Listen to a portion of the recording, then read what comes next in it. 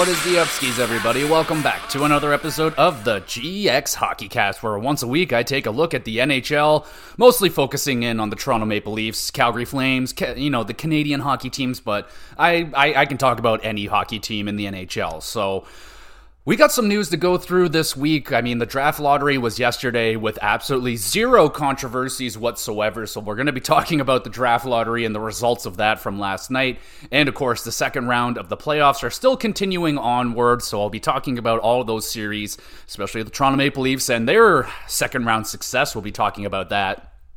And there's some other news going on around the league. And the awards, the nominees for the NHL awards have been coming out. So we'll take a look at some of those and see how crazy some of those nominations are. So speaking of crazy, let's dive into kind of the thing that's on my mind the most hardcore right now. No, it's not the Toronto Maple Leafs. It's the Chicago Blackhawks, who won the draft lottery last night. So there's a little bit of controversy around this. I already had my big old poopy pants moment. My friend Kyle, my buddy Kyle and I, we had like a big old, 45 minutes to an hour long venting session. We're just sending these massive texts back and forth about the NHL league, about the Leafs, about the draft, and just the ridiculousness of the NHL in its entirety. But if you did watch the draft, I was watching it on Sportsnet, and I mean, as it always goes, the NHL fucks everything up and kind of shoot themselves in the foot that they always do. And Kevin Weeks, before they announced the final three picks of the draft, they were going to go to commercial break, and then Kevin Weeks just reveals that Columbus got screwed over in the draft and they are moving down to the third spot. So they announced that, sadly, right before the commercial. I didn't it kind of went over my head live. I was like, wait, what did he just say? And I was the only one watching it, so I didn't have someone to be like, hey, did you hear that too? And I don't know. So yeah, that was after the draft was done. I didn't think too much about it, but people online were rather upset about it, calling the draft rigged and all that stuff. And I'm not gonna lie, I said it was rigged too. That was just a joke, because Chicago won it. I was like, of course Chicago won it. They win everything, but no, I don't actually think that the NHL draft is rigged. I mean, if it was, I think that Connor McDavid would be a Toronto Maple Leaf, Matthews would be an Arizona Coyote, stuff like that. I mean, it could be rigged. Even if they are rigging it, then they're doing a bad job at that as well. But results are in. The Chicago Blackhawks get Connor Bedard. I mean, 99.9% they're selecting Bedard with that. Damn near, it's got to be 100%. Bedard is, according to everybody, man, the next generational talent coming into the NHL. And I know the hype around every first overall pick, around every draft there's always hype around everybody, you know? Nail Yakupov, there is huge hype around Yakupov. Fail for Nail, and he ended up being a complete and total bust. And yeah, there's a lot of hype around every draft, but this one, I know it's definitely been, it's higher hype than I've ever seen since McDavid, man. And I mean, a lot of people were saying Austin Matthews. Honestly, I didn't feel the hype around Austin Matthews. There were still a lot of question marks behind Austin Matthews. You didn't get to see as much of Austin Matthews. Once we saw him playing in that tournament, I was like, oh, okay, this guy is going to be like an effective NHL player right away. And then we saw his NHL debut 4 goals later. We're like, oh shit, this guy's actually unbelievable. Now, Matthews had the hype coming in, obviously. I just think McDavid had higher hype, and I think Bedard right now has higher hype than Austin Matthews did coming in.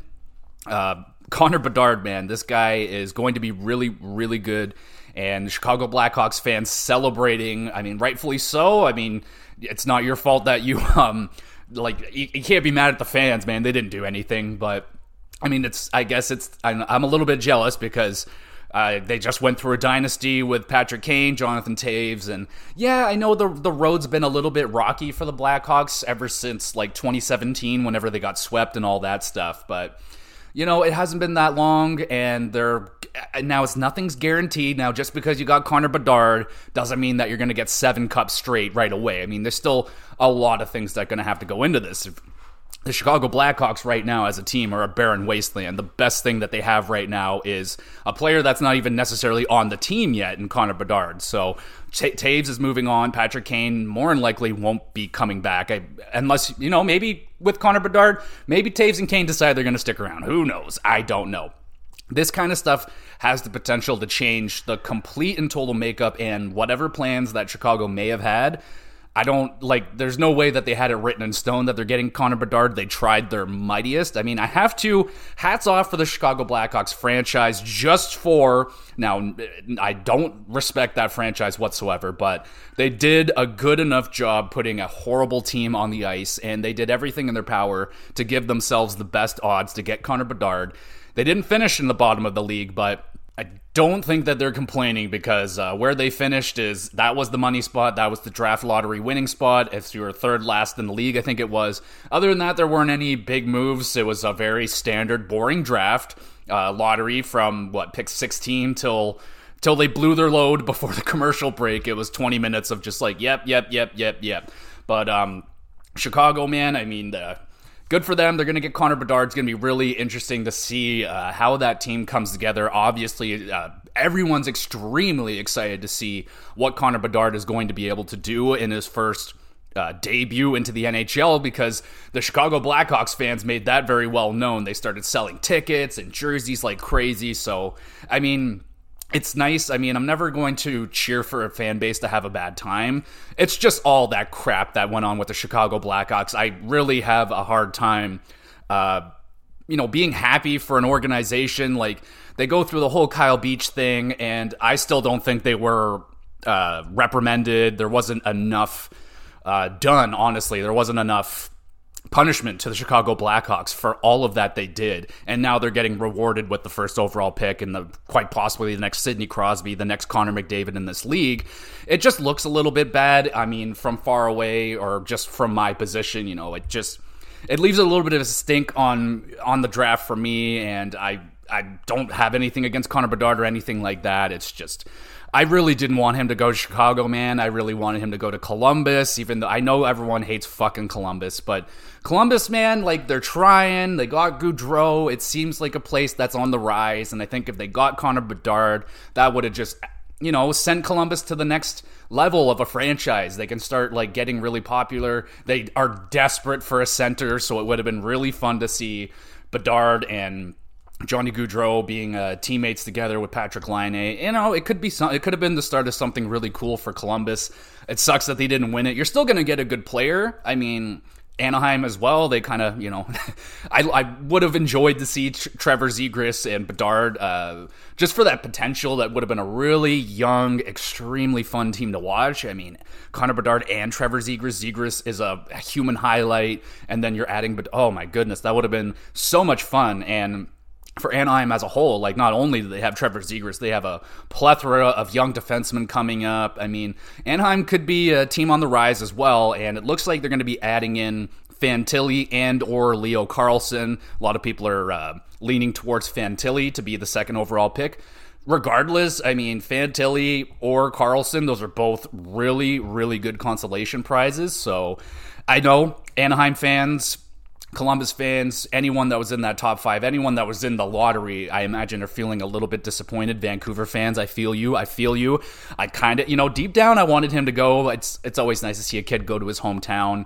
But, I mean, Vancouver's cursed, man. So we wouldn't want to see Bedard get cursed, all kidding aside.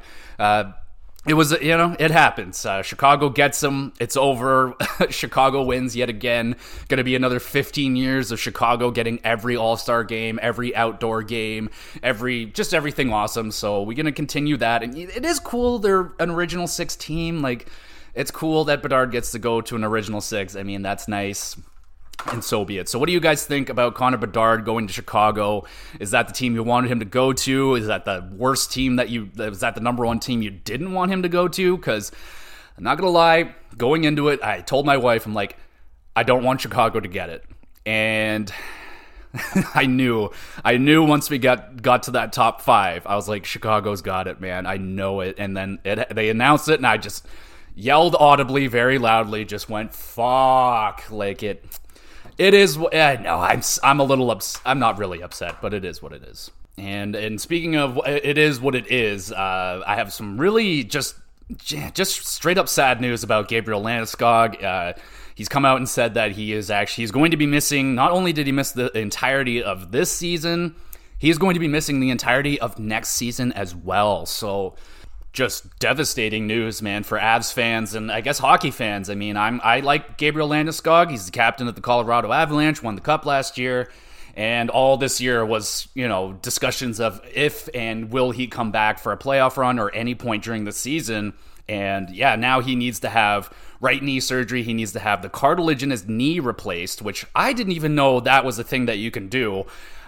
So that fucking sucks, man. I mean, that's a huge blow to Colorado and their fans. And obviously Gabriel Landeskog, his friends, his family, all of that stuff. Very, very sad news. You never want to see a guy that still has so much more left in the tank to give.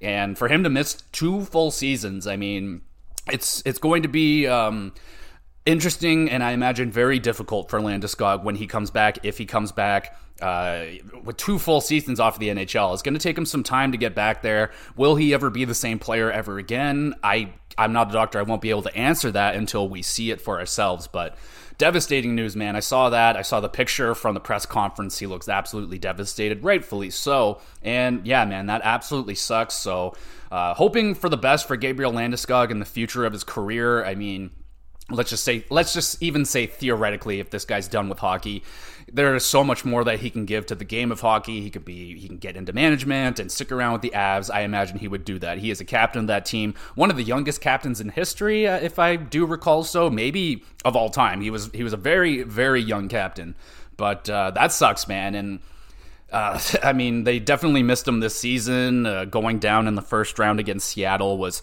a huge shock to the Avs fans and that whole, they didn't see that coming. I don't think a lot of people saw that coming. And if they had Landeskog in there, who knows what would have happened. But they're going to be without him next year.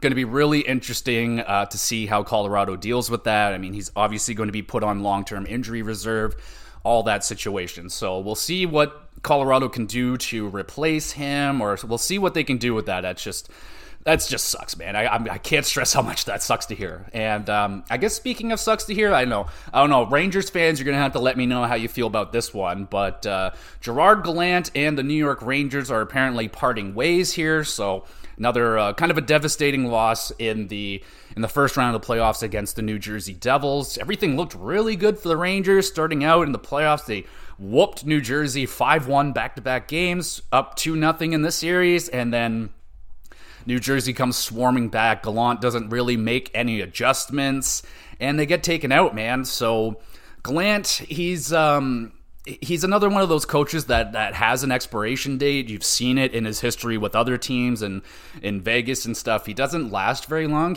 While he's there, it's usually quite good. He's fairly successful. But there's definitely something to him that gets old fairly quickly. So most teams tend to move on from him 2 to 3 years. The Rangers going to follow suit with that pattern. So they're moving on. I have no idea who they're going to hire next. That's going to be a lot of this is going to be up for debate. And I feel a lot of this may hinge on the future of the Toronto Maple Leafs and Kyle Dubas and Sheldon Keefe and stuff. So we'll dive more into that a little bit later. But yeah, the Rangers aren't going to have Gallant. I think that's good. So they got a really tough decision on their hands. So the discussion with the Rangers are the first round performances of Panarin and Lafreniere. So you got Panarin, a kind of a NHL veteran. He's in his 30s now. He makes a shitload of money. And then you have, I think he's 31 now. And Lafreniere, 21 years old, first overall pick, young player who hasn't built up to that first overall pick just yet, and there was a lot of hype around Lafreniere when he came into the league. A lot of people believe that this kid could be a generational talent, and we haven't quite seen it yet. We've maybe seen flashes here or there. He scored some highlight reel goals, but it just hasn't been very consistent, and honestly, personally, I just think that the Rangers have been a terrible fit for him, and just the direction of that team at that time, the really fast rebuild, I mean, it was great for the organization and everything. I just think it went too fast, and it, instead of having Lafreniere and Hedel and Kakko moving up into that second, third line, they advance really quickly, and then they picking up Panarin. They're keeping Zibanejad. They got Kreider still. And I think maybe if that rebuild didn't go as fast, those guys may not be Rangers right now, and then you would be having a top line of Lafreniere, Kakko, and Hedl, and who knows what their production levels would have been at that time if they were just given the reins. And it's been a very slow build for Kakko and Lafreniere. Hedl's kind of been coming around this season. Kakko has a second overall pick. I know a lot of people are disappointed in him. He has developed a very nice two-way game. He's quite solid defensively, especially for his age. He's really quite good, honestly. And it's going to be interesting to see which coach that New York is going to go with. Are they going to go with a coach that is more driven towards the young players and getting the best out of them? Or are they going to get a coach that is maybe knows what he's doing with the older guys, knows how to get the best out of the older players and Zibanejad and Panarin, because there's definitely a lot of microscopes on Panarin right now after that first round. I think he had 1 point, which is just unacceptable for the amount of money that he's making. He is I believe the highest paid winger in the league still, and that production was just trash. I mean, all around the Rangers production team-wide just went down after game 2, man. Like, that power play, it looked like it was going to be as effective as the Edmonton Oilers power play those first few games. I couldn't believe what I was seeing. Kreider was just unstoppable. But the Jersey Devils, man, Lindy Ruff, he made the adjustments and they got through them, and look at them go now. I mean, not as successful as against the Hurricanes right now. We'll talk a little bit more about that, but interested to hear what you guys think about coaching and stuff like that. I know the names of Babcock, Quenneville, and former GM of the Blackhawks, Stan Bowman. Their names are all floating out there right now, and there's a whole bunch of controversy and hard discussions to have about that because of the controversy which happened with Quenneville and Bowman and Chicago. And should we let these guys back into the league? Personally, I say no. I think the NHL's got to be way more, you have to put your fucking foot down. I don't care if Quenneville's the second winningest coach of all time. You fucked up, dude. You fucked up, and you shouldn't be allowed back in here. I don't care. I can't forgive what they did as an organization. Now, I don't run the league, so I don't make those decisions. That's just me personally. I would not allow these men back in there. You did what you did. I can't forgive it. The damage is done. I'm never going to forget that. And I don't want to see them back in the league, personally. I just don't. I don't think that's right, and that's a beyond fair punishment. I mean, they should be punished so much more. Maybe these guys should be in prison. I don't know, but I think the least that the NHL can do is just strike those names from there, and be done with it. I don't want them to come back. So those names are out there. I'll just mention them, but that's my opinions on them. I don't want them back in the league. Don't care how good you are. So. We have one more, just a little piece of news here. I think his name is Mark Borowicki, Ottawa Senator, great defenseman, part of that great moment, that little promo that they had with the former owner of Ottawa Senators. I'm sorry, I'm drawing a little bit of a blank on this one, but I remember that video of Borowicki and the former Sens GM, I believe has passed away now, Bill Murray. I don't know. Funny moment. I mean, it's Borough Cop. He's man. He kind of reminds me of Chris Neil. I loved Chris Neil in Ottawa after the Sens and the Leafs rivalry was kind of done and that kind of the dust settled. I just had a huge respect for Chris Neil, man. He was such an Ottawa Senator, man. He bled Ottawa colors. He was just, I have to respect that. I don't think Borowicki is up on that level of Chris Neil, no, but I mean, he was a good Ottawa guy. So, I mean, congratulations on your NHL career and good luck to you in retirement. All right, so that's all the bigger news that I will talk about. So let's get into the round 2 of the NHL playoffs before I get into the Toronto Maple Leaf Florida series. I don't know if it's just me, but has anyone else really been disappointed with the second round? And no, I'm not being poopy pants because my Toronto Maple Leafs are currently down 3-0 to the Florida Panthers. I've been watching the other series too, and I've been disappointed. I get really excited about the game. And I'm like, oh yeah, I can't wait to watch it tonight. And then by the end of the first period, it's a blowout. It's an uncompetitive game, and the other team is already gone home. Tail between your legs. Okay, boys, we lost this game. Let's go and get ready for the next one. And then you watch 40 minutes of just dump and chase and maybe a chance here or there. It's just, like this, I don't know, it's very common. This is why I'm so much more into the first round. First round is so good, and then the playoffs kind of slowly or sometimes dramatically drop off. I think there's kind of been a dramatic drop off from the first round to the second round right here. I mean, Vegas versus Edmonton might be the most disappointing series ever. I was so excited for that one going in, and every game has been a fucking blowout. Like, I can't even, I'm not even bothering watching it because, what was it, the last game, Vegas went up, it was 5-1, like, before you knew it, and that was it. Like, the game was over. Edmonton was done.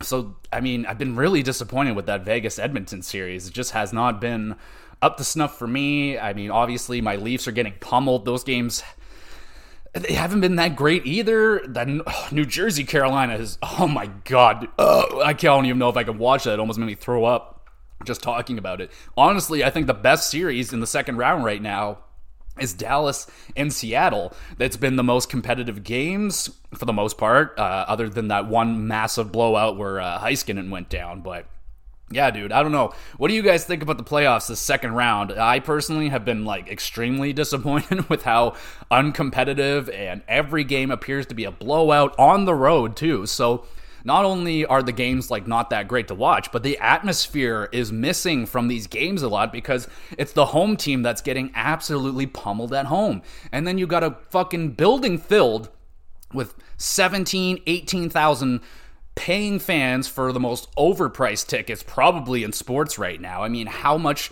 are these people paying to watch your home team get absolutely pummeled? Not good, man. It's not a good thing when you turn on the TV and it's a blowout, and these are your top 8 teams in the NHL. And it's supposed to have all this parity and stuff, and these games are just blowouts, absolutely blowouts. It's been really weird. That's definitely been an outlier of the second round, as home teams are just sucking, road teams are winning all the time, and when you win, you will win really good, and when you lose, you get your fucking shit kicked in, and then you usually come back and beat the shit out of the team the next game. But really, really weird second round of the playoffs so far. So let's dive a little bit more into detail with these games. So Leafs versus Florida. Oh boy, it's been going really good. So Matthew Knies is done for the series from that just very legal slamming of the head from Bennett. Oh, I'm so glad that he got that maximum fine of $5,000 whole dollars. Oh no, that's going to show him. Oh yeah, that'll really encourage Bennett to never do that again, with a big fucking smile on his face doing it. Yeah, real good. So Florida Panthers know exactly what they're doing. They knew who to target. They knew who to take out, because Matthew Knies, since he's gotten into the lineup, has been the spark plug of that top 6, man. Like, without him, they look completely fucking useless, man. So, I mean, good on you, Sam Bennett. Like, good job. You did exactly what you were sent out there to do. You go take out one of the most effective Leaf players, because he knew when he did that he wasn't going to get a penalty, because teams have it so down to a science that they know when and when not to do things. They know when the referees are going to call this and they're not going to call that. Especially a coach like Paul Maurice. The guy's been in the league since he was 7 years old, since the league began, I think in 1907. Paul Maurice was there on the bench, born, little baby on the bench, little Paul Maurice in his little glasses and his fucking hand gestures to the referees. You piece of shit. I love you, Paul. It's fine. It's all good, bro. It's all good.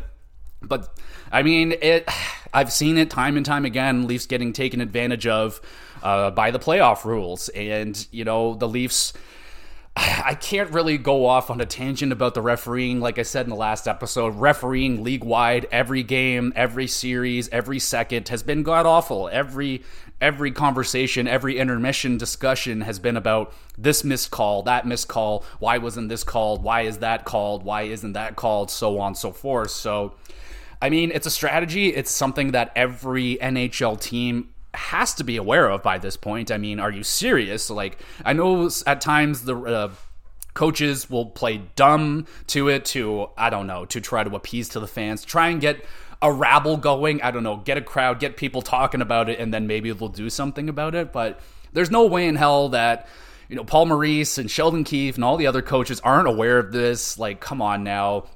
It's literally board material. Like, I'll never, ever forget that image in the Toronto Maple Leafs Amazon documentary series where they're in the room. You got the whiteboard with the Tampa Bay players on it, and the biggest, most important thing that was on that whiteboard, it was circled, underlined, stars all around it, were the referees. Referees who are reffing this game. You want to know why? Because every referee has a little fucking thing in their head that's wrong with them, okay? And he may be, I call this every time, but not this on that guy. It's ridiculous. It's absolutely ridiculous because we all know the rules in the NHL are up for interpretation. They are not black and white. It's every situation is a gray situation. Like, it's up for, it's a trip right now. Like, that's a trip, but not right here at this moment. I missed it, so on and so forth. Human error. It is what it is, right? But, I can't sit there and listen to these complaints from the coaches and how they're acting surprised by this. Like, how are we surprised by the referees reffing the way that they've done it? It's always been bad. It's always been stupid and unpredictable. I mean, it's really frustrating, man. It's really frustrating. It's hard to be a fan of this game where you just don't know. You can't watch it with enjoyment really anymore. It's tough. It's quite tough. But the refereeing aside, let's just talk about Game 2. So the Toronto Maple Leafs lose that game. They did have a nice start to that game. They got 2 goals in the first period. It looked really good. And then the Leafs went to fucking sleep for like 10, 15 minutes, which is just way too long. 1 minute of sleep is too long, and the Leafs went to sleep for most of the second period. Florida explodes. 2 quick goals off of sloppy Leafs plays. I mean, what else is new, man? Like, there's one image in my mind that really bothers me about, I think it might have been this game. I'm pretty sure it was, but Mitch Marner behind the net in his own zone, and he was lackadaisical, man. It looked like he was in game 79. He didn't give one shit about what was going on. No determination, no focus, just lackadaisical. I don't want to be here. This is unimportant to me. And Florida Panther forecheck easily grabs the puck from him. Marner falls over. It's intercepted. It's in the back of the net. And I cannot believe that shit, dude. Like, the amount of money that you make, the amount of effort and time and all of this that you put into this stupid game, and you cannot give us 60 goddamn minutes, dude. You cannot play 60 minutes? Like, this is outrageous. If I dedicated that much of my life, there is no way that I am allowing myself to do that to me. Like, I couldn't do that to myself. Like, if I was Mitch Marner and I dedicated my life to hockey, I am putting every fucking ounce of myself on the ice. I know that's easy for me to say that because I'm not a professional athlete and he is, but that's just unacceptable, man. And the thing that drives me the most bananas about Mitch Marner is his, like, I try my best. I don't listen to any of his interviews. I don't read his quotes. I don't want to hear any of it because I can't stand the words that come out of his freaking mouth. And I heard a quote from him today, and it was, I don't care about what you guys say, meaning the media. So he's like, I don't care what you guys say. We don't listen to you guys. We keep that in here in the room. We only care about what we say in the room. It's like, bullshit, Mitch. Like, everyone knows that you spend hours and hours on Twitter fucking reading every comment and taking it personally. Baloney. We can see it on your face. We can see it in your body language. We can see it. We can hear it in your voice. Like, he's just not mature, man. He's just not mature. He's not a mature player. He's not a playoff guy. I don't even care how many points that he has. It doesn't matter if he has, like, even if the points, it's when he gets the points. He gets points when it doesn't matter, when the Leafs are already up. He doesn't get any big goals. He doesn't get game winners. He doesn't get overtime winners. It's just not there, man. He just does not perform up to the standard in the NHL playoffs. He's just not that player. You look at the way that he plays, he's not going to be that effective against a lot of the teams that he's going to go up against in the playoffs because they will just shut that shit down. Mitch Marner wants to try and make every pass through the middle. Good luck getting a pass through the middle in the playoffs, man. It is so fucking congested through the middle. Good luck. You're just not going to do it. And he tries and tries, and he keeps doing both of them, Matthews and Marner. They keep trying to do these fancy little plays. It's not working. Why can't we simplify it? Why can't they figure out that you need to simplify the game, get back to basics, hard, grinding? Like, this skill shit is not working. It hasn't been working for years, and they're getting shut down consistently year after year, and they're like, we're getting goal lead. There's only so many times that you can get goal lead. How many times has that excuse been there? They're just not going for us. They're just not going for us. Well, there's definitely a problem there in the way that you're running offense. And the Florida Panthers, they were a terrible matchup for the Leafs going in there. A lot of people were saying this, and I'm not like an analyst, I'm not a professional at that stuff, and I wasn't saying that. I just said I was nervous about Florida, man. Like, a lot of people, once Boston went down, they're like, oh yeah, the Leafs are going to walk through the Panthers. I'm like, then you just don't know what you're talking about, man. Like, they just beat the Bruins. Like, that's a big deal. Like, yeah, the Bruins didn't play like the Bruins, but Florida still took them out. Florida's a good team. They didn't get here for no reason. There's a good team there. And the thing that had me the most is, like, watch out for Florida if they make it into the playoffs. You look at that roster, that is not a team you want to be going into a series with. Gudas, Ekblad, Kachuk, Bennett, you name it. These guys suck. And they don't even have Hornquist in there. Like, imagine if Patrick Hornquist was in their lineup right now. Forget about it. Like, come on now. So this thing with the Leafs, man, the top stars getting shut down, Marner, Matthews, they're just spewing out the same fucking quotes. It's the same thing. It's just, they might as well just have the piece of paper in front of them, reading off the sheet. Just, yep, we played not as good as we wanted. Pucks deep and all that, all that stuff. You know how the fucking, I cannot, like, I refuse to watch any post-game stuff because it's all the same. And if anyone actually has something cool to say of interest that isn't your typical off-the-sheet quote, then they freak out about it and it gets picked apart and that person's a bad person for speaking their mind, yada, yada, yada. Another reason why the NHL will never grow. We don't want it to grow. We want everyone to be shut up and just sit there and say the same fucking thing that has been said for the same, 60 years. Good shit. Anyway, back to the game and how amazing those, $50 million fucking players are worth right now. Clearly, I'm a little frustrated, but, I mean, Florida just did what they needed to do, and it's the thing that is the most effective against the Leafs. Counterattack. The Leafs love to have the puck. They love their possession, and the more you're going to have that puck, inevitably you're going to give it away at some point. The Leafs are phenomenal at giving the puck away, and Florida is a fantastic counterattack team. They will jump on those things. They'll jump on those chances. Whenever they get them, they'll make you pay. And for some reason, the Leafs just don't have that. When the Leafs turn it over, they get good chances, an opportunity to put the fucking knife in and twist it. They really just don't have that. That is still that element that is missing from the Leafs. It's like when you get that opportunity, they don't strike. When you get that power play, they don't strike. And you can complain all you want about Game 3 and the Leafs not having any power plays. Do you honestly think that would have changed anything? The way that they were playing, that wasn't going to change anything. Honestly, it would have probably made the game overall look way worse for the Leafs. Imagine if they had 3 power plays. They're going 0 for 3 on that. And who knows how many actually good shots that they would have gotten out of that. It doesn't matter. I mean, you can't go into the game expecting 5 power plays. Like, you can never put any expectations on the referees. You can't predict anything that the referees really are going to do at any given time because they're so fucking unpredictable. It's outrageous. But one of the most unpredictable things of this series has been Sergei Bobrovsky, baby. Bobrovsky! He is back on the case, baby. Is he ever on the case again? I mean, honestly, I'm not happy about it, but, like, I feel bad for a guy that he signs the big ticket, and he's just kind of been getting scrutinized ever since he signed the big ticket.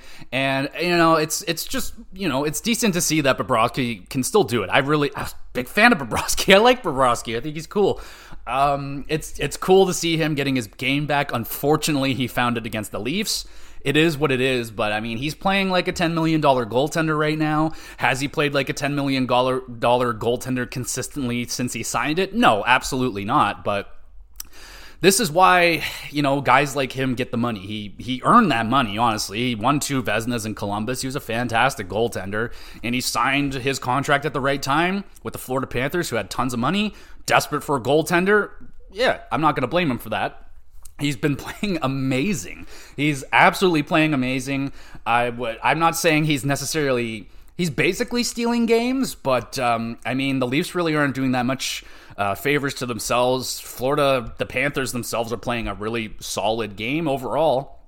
And the goaltending battle between Bobrovsky and Samsonov, Sammy, Obviously, now he's down. He got injured, and it was very noticeable. I mean, it was noticeable that Samsonov was dealing with something prior to him actually going down and out. People have picked apart and analyzed Samsonov wincing after getting up, after receiving certain shots. There was a puck that he received high up in practice against Giordano that seemed to really affect his balance. He seemed very off. He'd been very shooken up by that shot, clearly. And throughout that game, he gave up a really pretty ugly goal that he would have wanted back right there for sure. I think that was the Barkov goal, just a pretty clean shot. I didn't see any traffic, didn't get tipped or anything, just clean shot, beat him. And he would have wanted that one back. And then the whole situation happens with the scrum. I think it was Bennett that fell on him, or someone fell on him, and then that really seemed to be like the final nail in the coffin. I mean, Sammy did start in Game 3, which may have been a controversial decision, but I mean, you just, I don't know, man. It's so hard to make that decision, right? But he ends up getting taken out by Luke Shen. It was an accident, and that was the final nail in the coffin, and in comes Woll. Also in Game 3, the Leafs did go back to the 11-7, 11 forward, 7 defensemen. Sadly, Justin Hull comes back into the lineup, and he was just god-awful. Absolutely god-awful, dude. I can't fucking believe this. What did I say last week, damn it? I didn't want to see that fucker's face in this lineup unless there was a serious injury, and he bit you, dude. He was awful. He was so bad. So bad. And he wasn't even, he was bad, but, I mean, that core four, Johnny, Willie was okay. He had some flashes. Marner, Matthews, pretty much invisible that whole game. The best Leafs on the ice were fucking David Kampf and fucking Laffy. What's his name? Lafferty?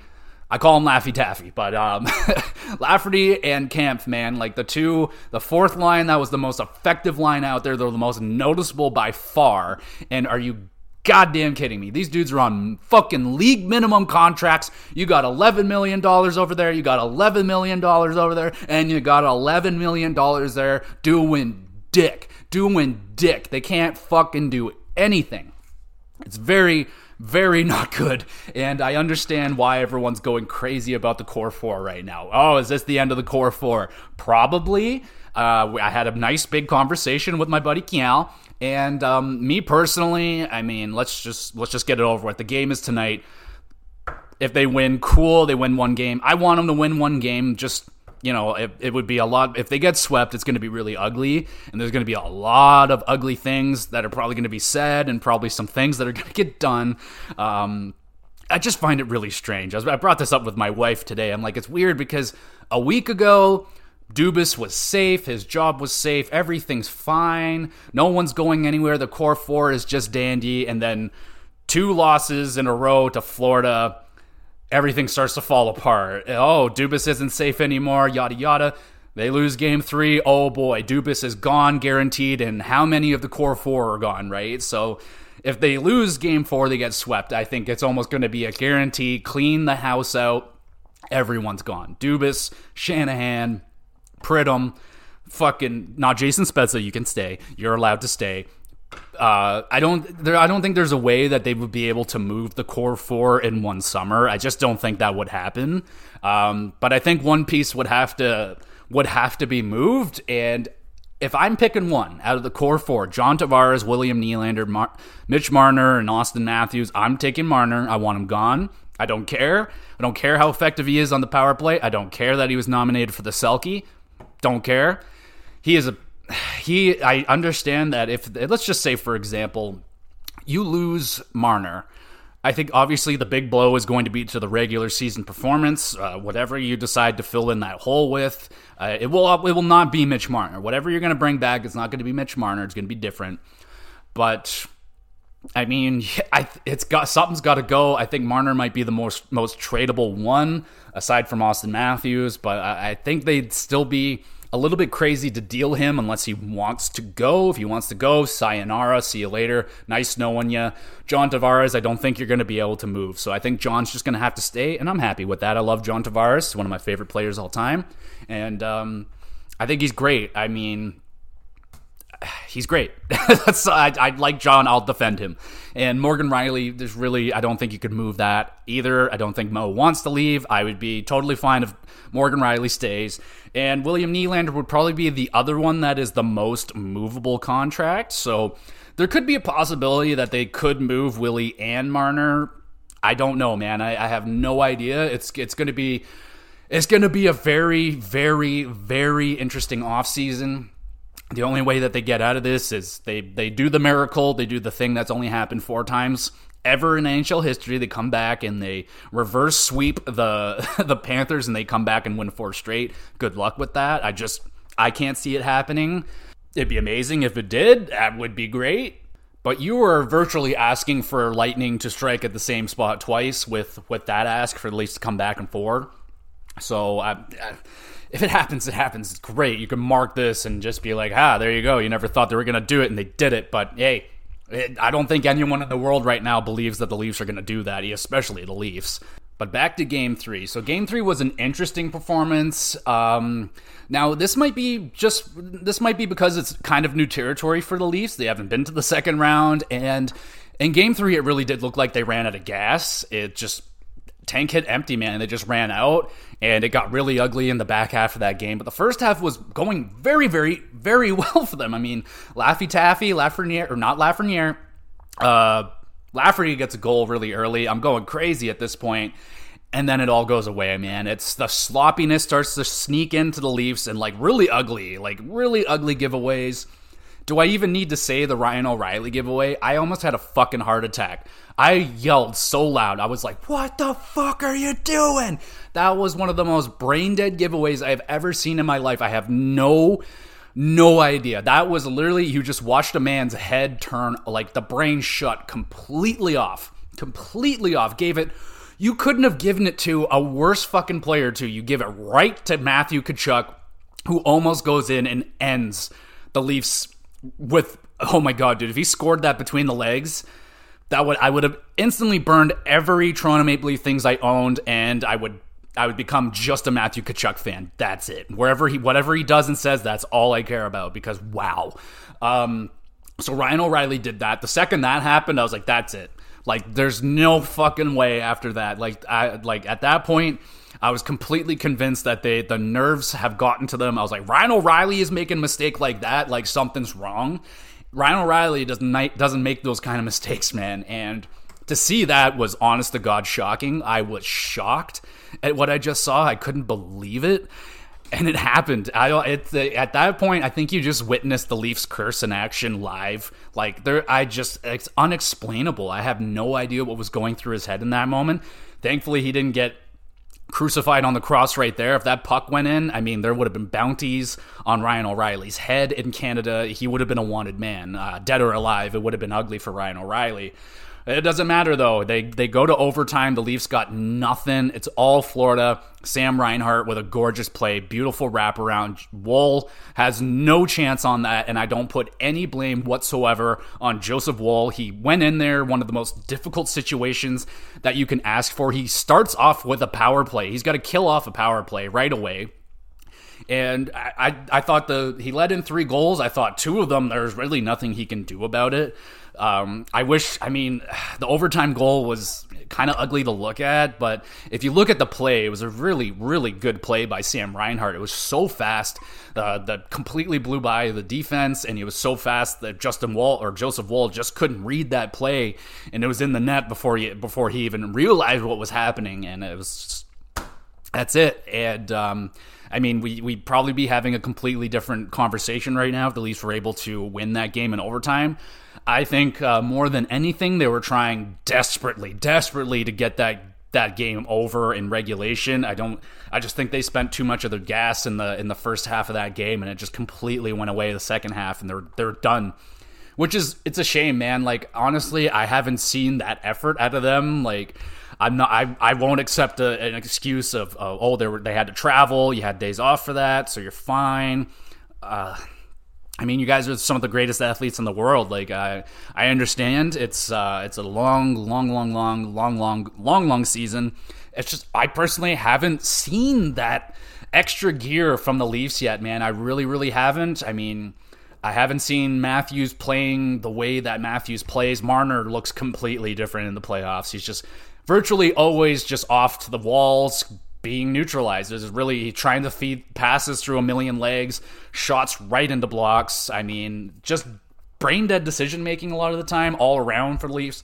Overpassing, not shooting when you should shoot, shooting when you shouldn't shoot. I mean, it's the same story. I mean, it was the most frustrating thing about watching them play Tampa last year was how they would just shoot every single thing right into the block, right? Like, are you even trying to get it through? Like, you're shooting it right into them. Like, it's rough, man. And like, I wish they would be more for going for tips and stuff like that. You got to be battling even harder in front of the net. They're in front of the net, but I don't know. They're not causing enough chaos, man. They're not getting enough shots through. Like, some of the most effective, just chaotic things that you can do in the playoffs that I find are extremely effective are just bomb shots and just a nice, accurate shot on net through traffic, and you got to go crazy for that rebound. You got to get crazy on the deflections. You got to get lucky, and it's a battle in there, and I'm just not seeing it. I'm seeing too much.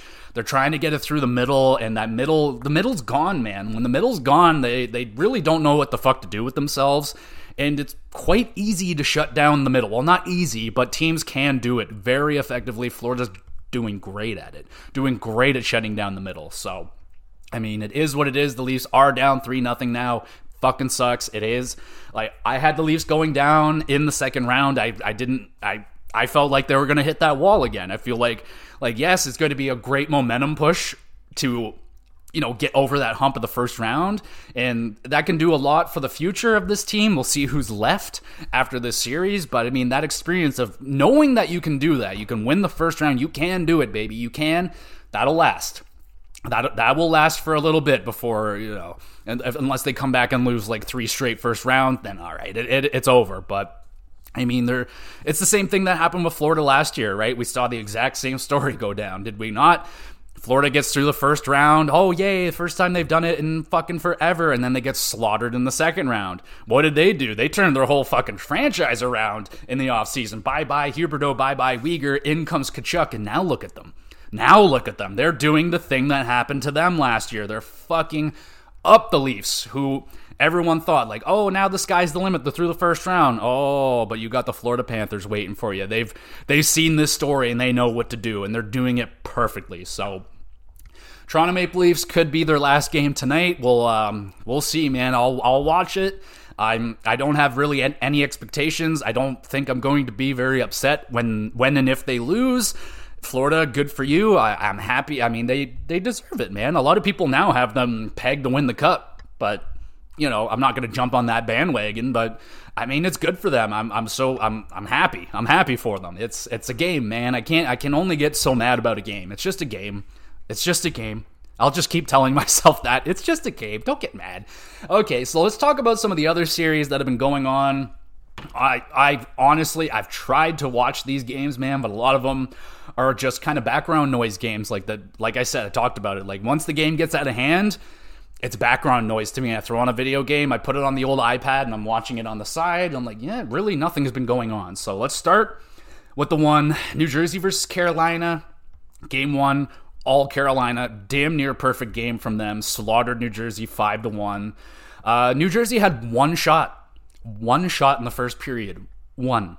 I couldn't believe that. I was like, wow, that is rough. And I think they had 8 shots through 2 periods, and they were like fluffing up those numbers, man. Like, they're like, oh, it appears that the New Jersey Devils, they found a couple of shots on net in the intermission, so they're up to 10 now through 2 periods. Oh my God, what is this? The fucking dead puck era again? This series sucks.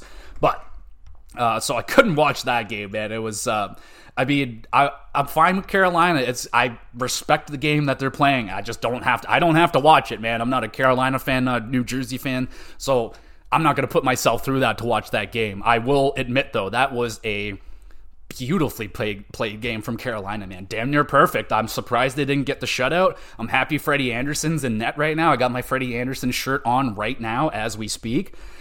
Game 2, pretty much the exact same thing. Carolina slaughters New Jersey 6-1. Schmid, at this point, he's still in net. He got lit up in both of those games. They're still going with them. I mean, it's tough, man. I mean, you got Vanacek, who got lit up, does not have a good track record in the playoffs. And then Schmid, I mean, he got you to the second round. It's a tough decision, man. It's very tough. He was still in there. And yeah, dude, just another very good game from Carolina. Game 3, finally, we get the switch is flipped a little bit. Very high scoring game. It was an 8-4 win for New Jersey. Now, those 4 goals by Carolina, a little bit fluffed up. It doesn't really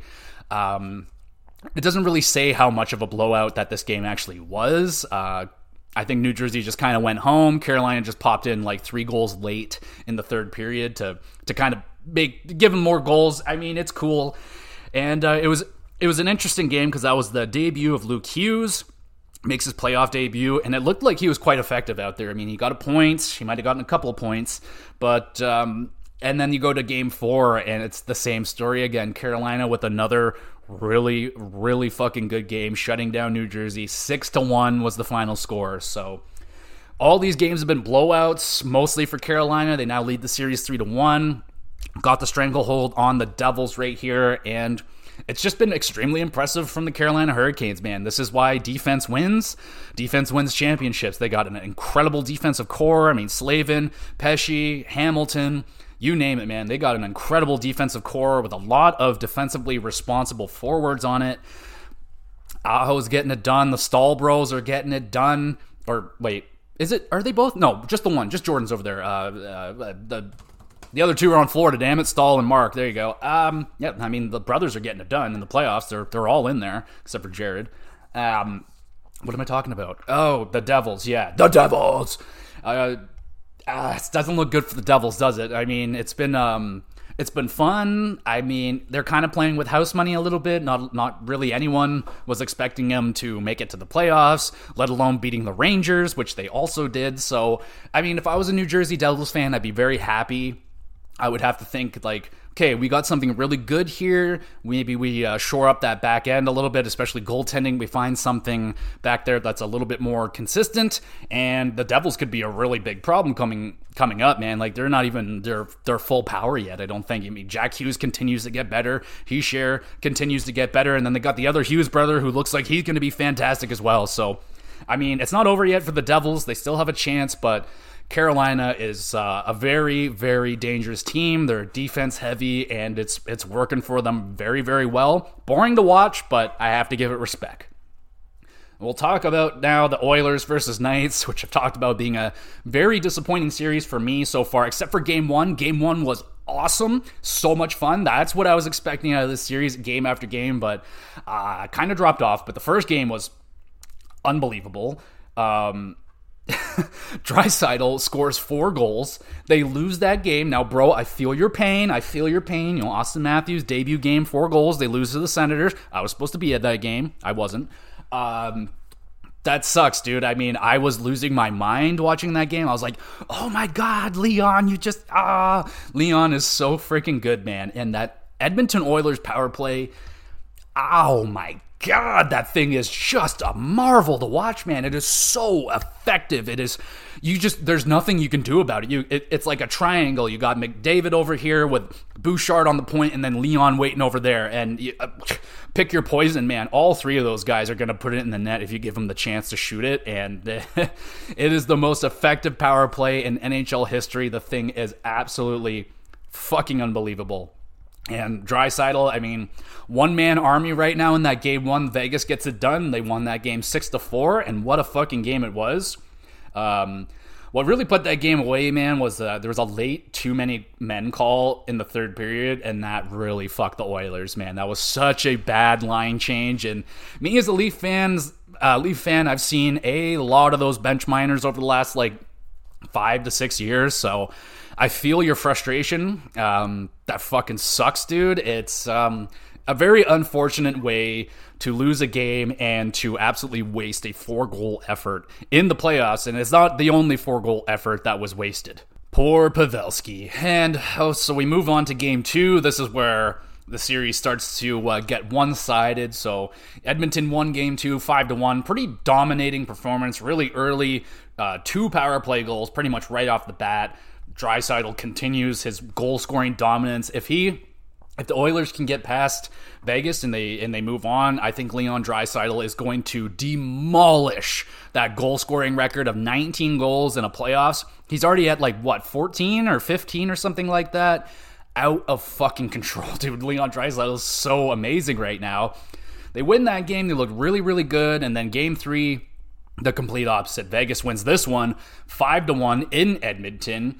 And on top of that, they ended up losing Laurent Brossoit in net. Aiden Hill comes in, takes over. He does just fine, shuts the door down, and Vegas gets it done. So I don't have the up-to-date information on Brossoit. I'm pretty sure he's going to be done for the remainder of the series and probably the playoffs because it looked like a really, really bad injury. It looked like he probably tore his groin or something. It did not look good, looked very painful, needed to be helped off the ice. And that's a shame, dude. What an awesome story Brossoit has been throughout the season, and the goaltending carousel for Vegas continues.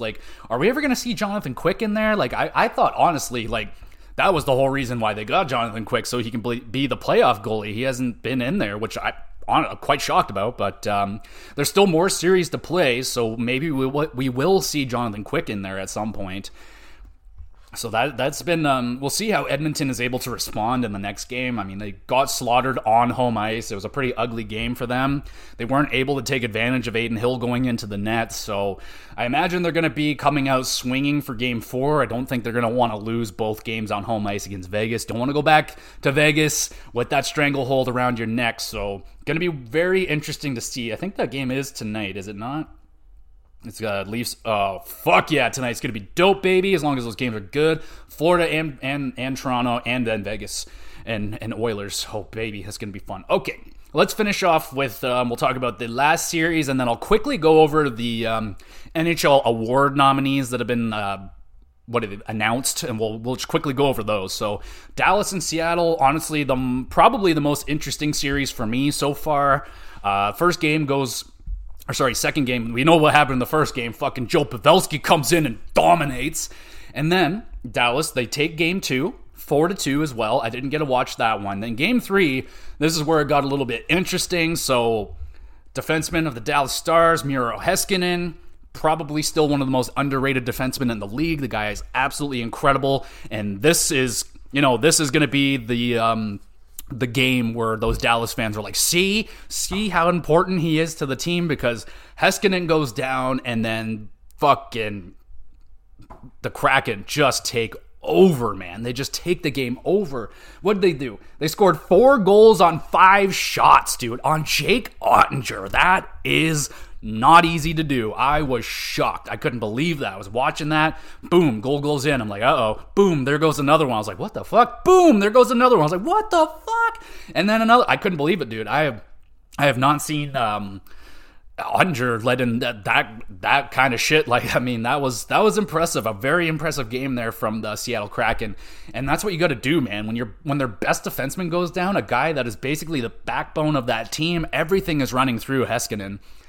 They took advantage, clearly. They won that game 7-2 without Heiskanen in there. He took a puck to the face, so he left that game, but he did. Thankfully, he came back for Dallas Stars fans in game 4. They win that game 6-3. Sadly, I didn't get to watch that one as well, but nice to see Heiskanen back in there. Fairly competitive series so far. I mean, you can't count out Seattle right now, man. They're a really good team, but Dallas is fucking really good, man. Really good team right there. So that is how all the series are going right now. Which series is your favorite so far? It would be the Leafs one if they actually won a game. I mean, honestly, I'm the most interested in the Dallas-Seattle series because of how cool of a story it is for Seattle, how cool that is. I like the way that I like Florida's story as well. I like all the shit that they went through last year, the huge turnover. If they win a cup, I mean, that's going to be such a great story for them. It sucks that, the Leafs are never going to get that story for themselves ever again. But, like I said, it's just a game. It's only a game. So let's finish off with the awards that have been announced so far. So we got the Norris Trophy nominees: Adam Fox, Erik Karlsson, and Cale Makar. I mean, every single year, someone is going to get snubbed hard on the Norris. I mean, you got Josh Morrissey, Heiskanen, Hedman for the first time not being on there, which is, it's weird, but it's right. I mean, Hedman had a shitty year. He's the first one that'll tell you that. He had a shitty year. I mean, honestly, Sergachev should be nominated over Hedman this year. If Hedman got nominated this year, I would have an eyebrow raised like super, super high because like, he didn't have a good year, man. He just didn't.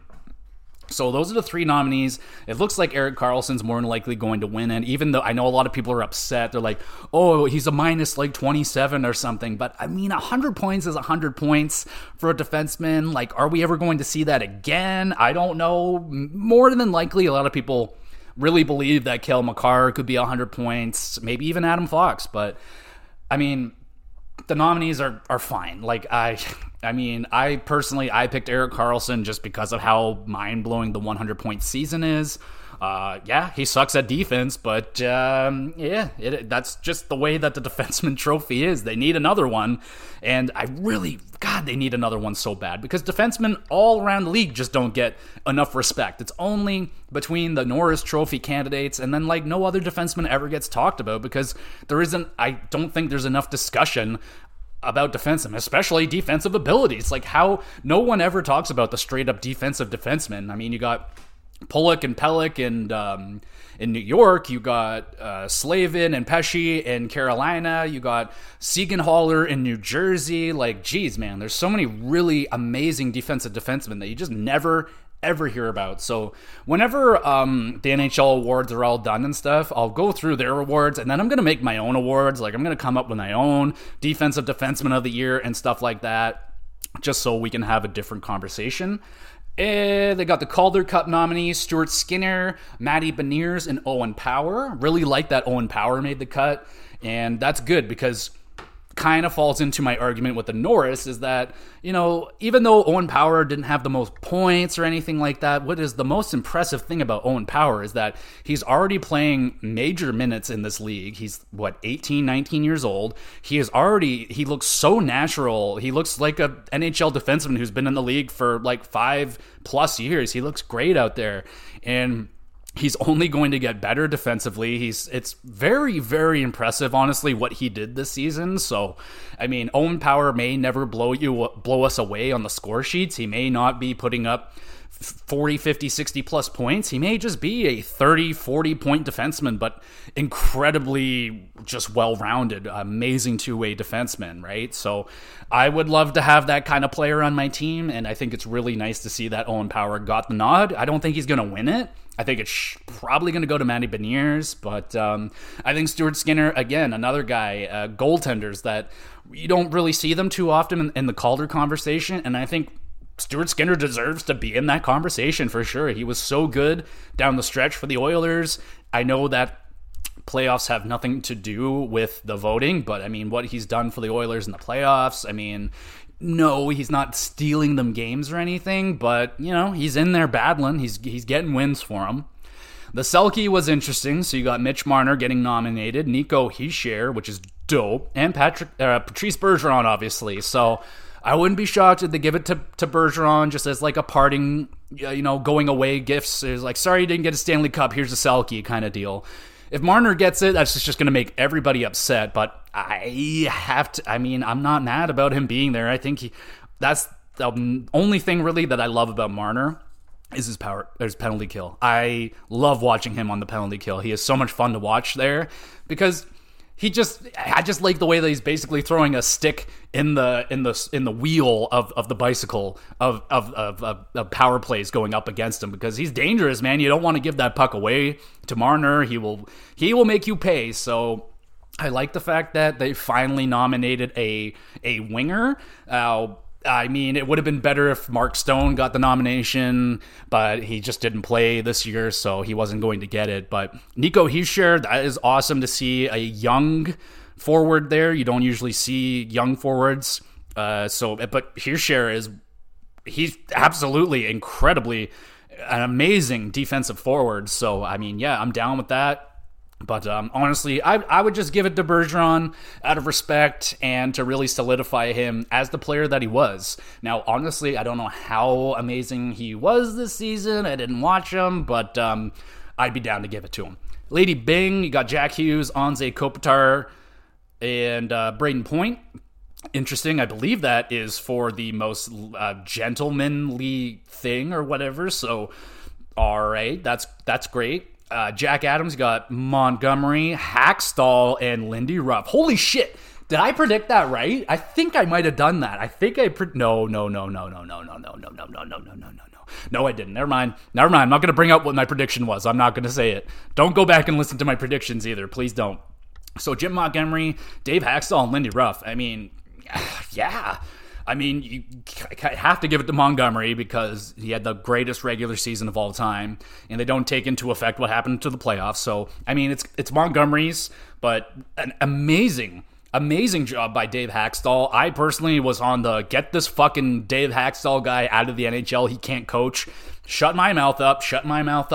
He had what a great season for him and the Seattle Kraken. One of the biggest, if not the biggest, increase in points from your first to next season. I mean, a great job from Hackstall. And of course, Lindy Ruff. I mean, what a story for this guy.